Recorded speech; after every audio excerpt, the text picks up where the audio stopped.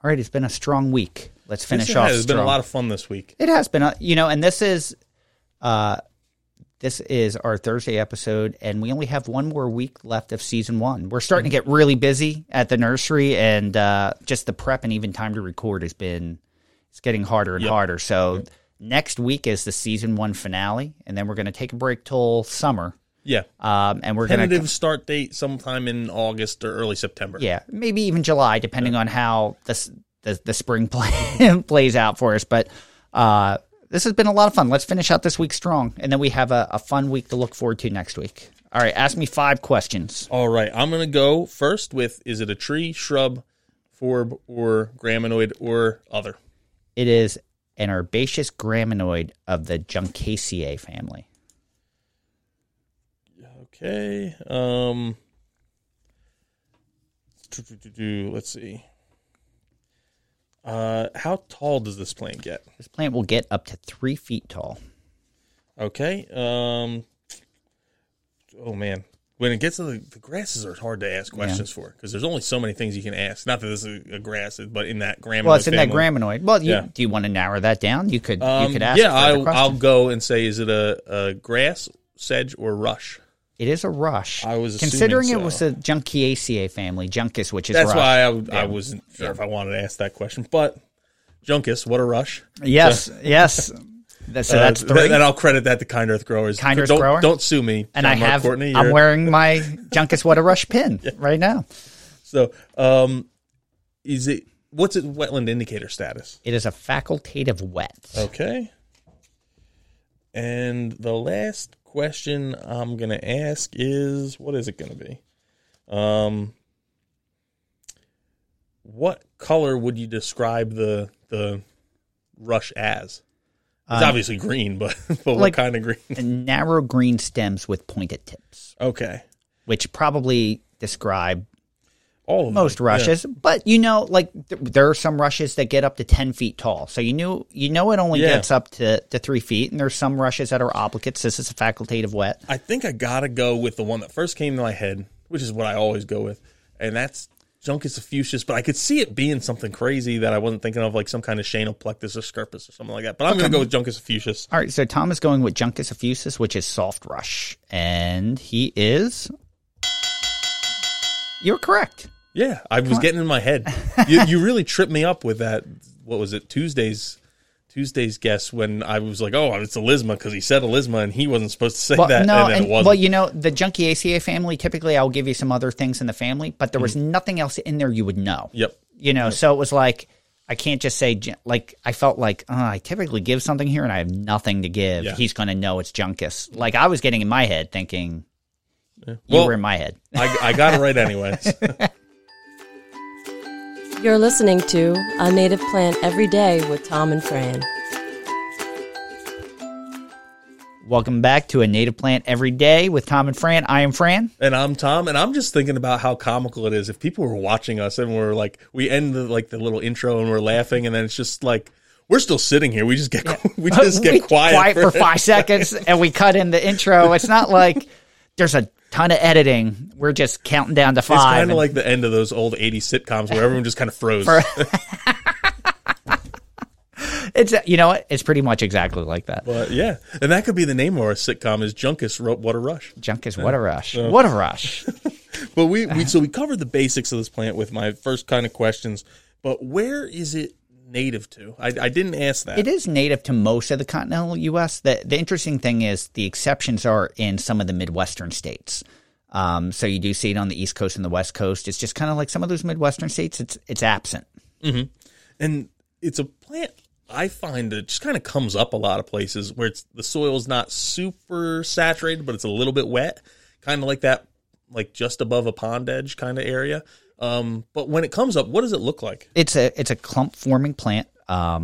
We kind of mentioned already that it's narrow green stems with pointed tips. In case you're curious, because we talked about rushes and sedges, one of the things that you learn early on in school or plant pathology, anything like that, is rushes are round, sedges have edges. So if it's... See, I learned it the other way. Really? Yeah, I learned sedges have edges, rushes around. I learned it Russian. Grasses have knees that bend to the ground. There's like a million. No one has really hammered down what defines a grass. There's like a million different endings to those. But the two that are always consistent are sedges have edges, rushes around. Yes. Or as Fran likes to say it, rushes around, sedges have edges. Yeah. And it doesn't rhyme at the end. No, there's no rhyming because I stop there. I don't go any further. But as Tom said too, like I had this in my last property, which was mucky, like a black marl, and there were parts of it that never truly dried out. And what lived there was luret sedge and soft rush naturally, and it colonized pretty good in those areas. And it never really, it was wet, but it wasn't really. It might have slight standing water early in the spring, like vernally, but that's really it. Yeah, so it sounds like if you wanted to plant something like this and you didn't have that wet area, a place where it might work is like a rain garden? Rain garden is perfect because it can take dry, like in parts of the year in August when it dries out, it can take those conditions. It can take it, saturate it or a little inundation for short periods of time. We're talking like 48 to 72 hours. Mm-hmm.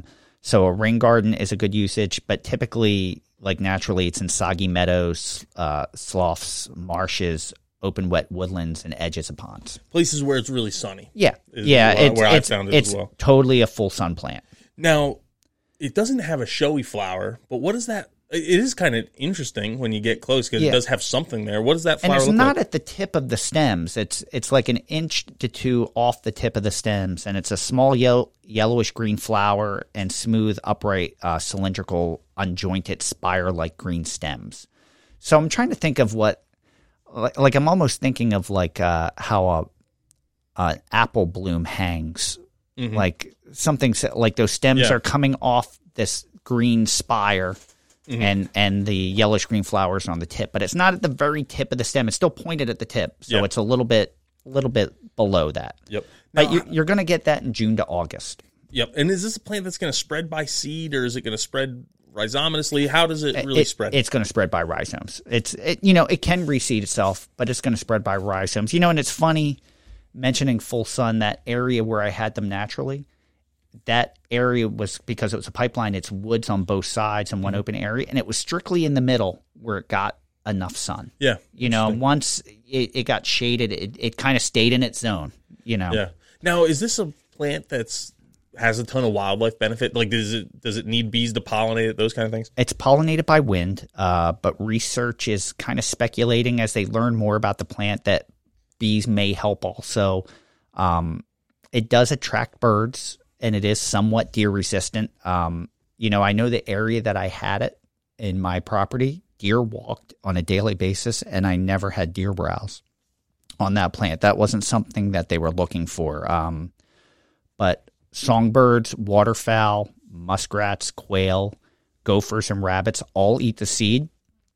They're happy with the seed. It also provides cover for all kinds of wildlife, from waterfowl to amphibians. And muskrats like to use rushes to build their houses. So I don't know if I guess the big bad wolf could blow down a rush house. I'm assuming.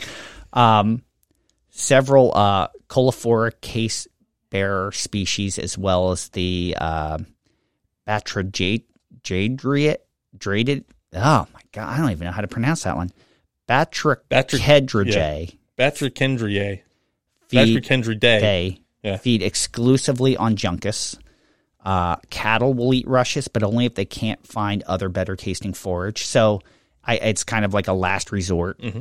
And they are kind of speculating that it's possibly toxic to mammals. I couldn't get a yay or a nay. They were just saying, well, it might be. So I guess no one's really, willing to test that one out. No one's hunkering saying, hey, I'm just going to eat a bunch of rush. Yeah. Now, how did humans use this plant? So, soft rush is often woven into baskets, which I can totally see. The Japanese use it to weave tatami mats, which are sometimes dyed with natural colors like yellow from indigo plant. So if you were curious about yellow dye, we've had this conversation, yellow indigo. Yeah. So Baptisia, not Helianthus. And then you have a whole list of words here that I don't know a single one. All right. I bet you I don't know either, but let's throw them out there. Ready? The stem pith is antiphlogistic, depurative, discutient, diuretic. I know what that one means, yeah. Febrifuge, lenitive, lithotropic, and sedative. You know what sedative is. I know it. So I knew two of those, approximately 8 words were. So maybe this next sentence will help clarify some of that.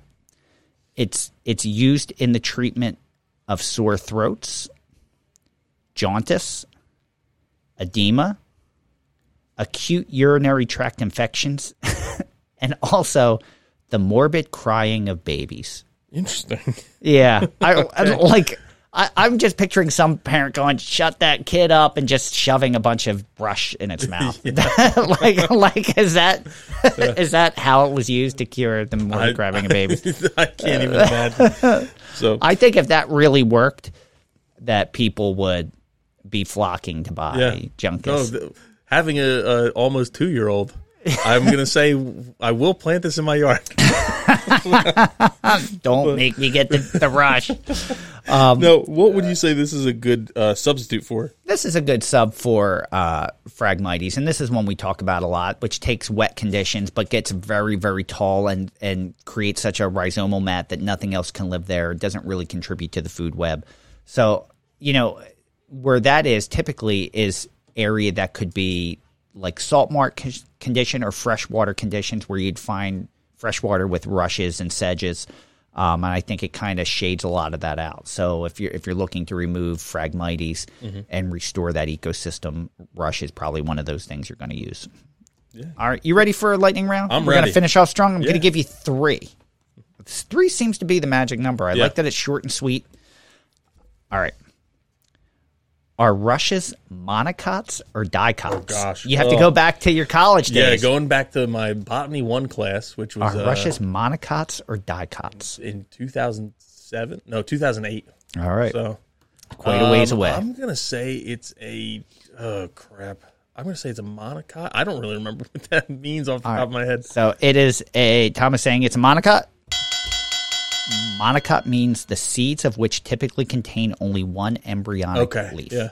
Yes. All right. That's what I knew it had something to do with germinating in one leaf. Okay. I think. And I'm assuming a dicot has 2 leaves. Yeah, I'm pretty sure. Like a legume would be a dicot. Yeah. Am I remembered correctly? I believe so. Okay. Yeah. All right. The USDA hardiness zone for Juncus effusus is A, 2 through 9, B, 6 through 8, or C, 5 through 9? I'm gonna say 2 through 9. That was a good guess. Given its range from Maine to Florida, that was a pretty good guess. All right, true or false? Juncus effusus tolerates low levels of salt. I'm gonna say false. That's not something that we would typically recommend for things with a salinity level, but I think they're finding very low levels of maybe like impacted salinity in soil that Juncus can handle. But it's got to be, it's not handling 3 parts per thousand. It might be like 1 part per thousand. So it kind of can take that. So that's good to know. Like this is something that wasn't necessarily common knowledge 15 years ago. Yep. So I like seeing the changes that people are thinking about that. Yeah. So. I'm glad we moved on from that monocot dicot conversation before. Really, these guys are really idiots. I can't believe I'm listening to this. These guys are talking about plants. I keep waiting for. We're here for the entertainment factor, folks. I keep waiting for someone to say he's a fraud. Yeah. They're frauds. Yeah.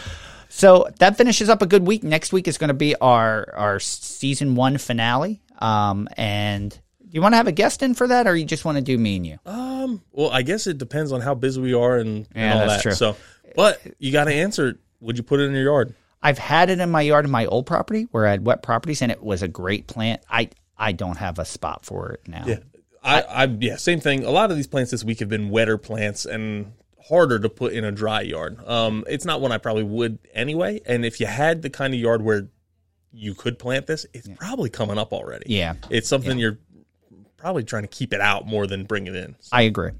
If I had the area, like I loved it where I had it in the old property. I just don't have that spot anymore, unfortunately. So, wow, only one plant this week I'd put in my yard.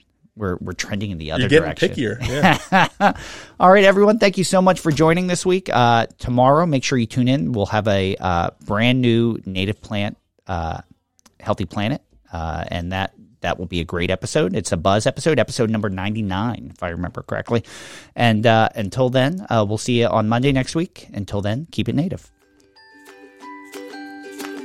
Thank you for listening to A Native Plant Every Day with Tom and Fran.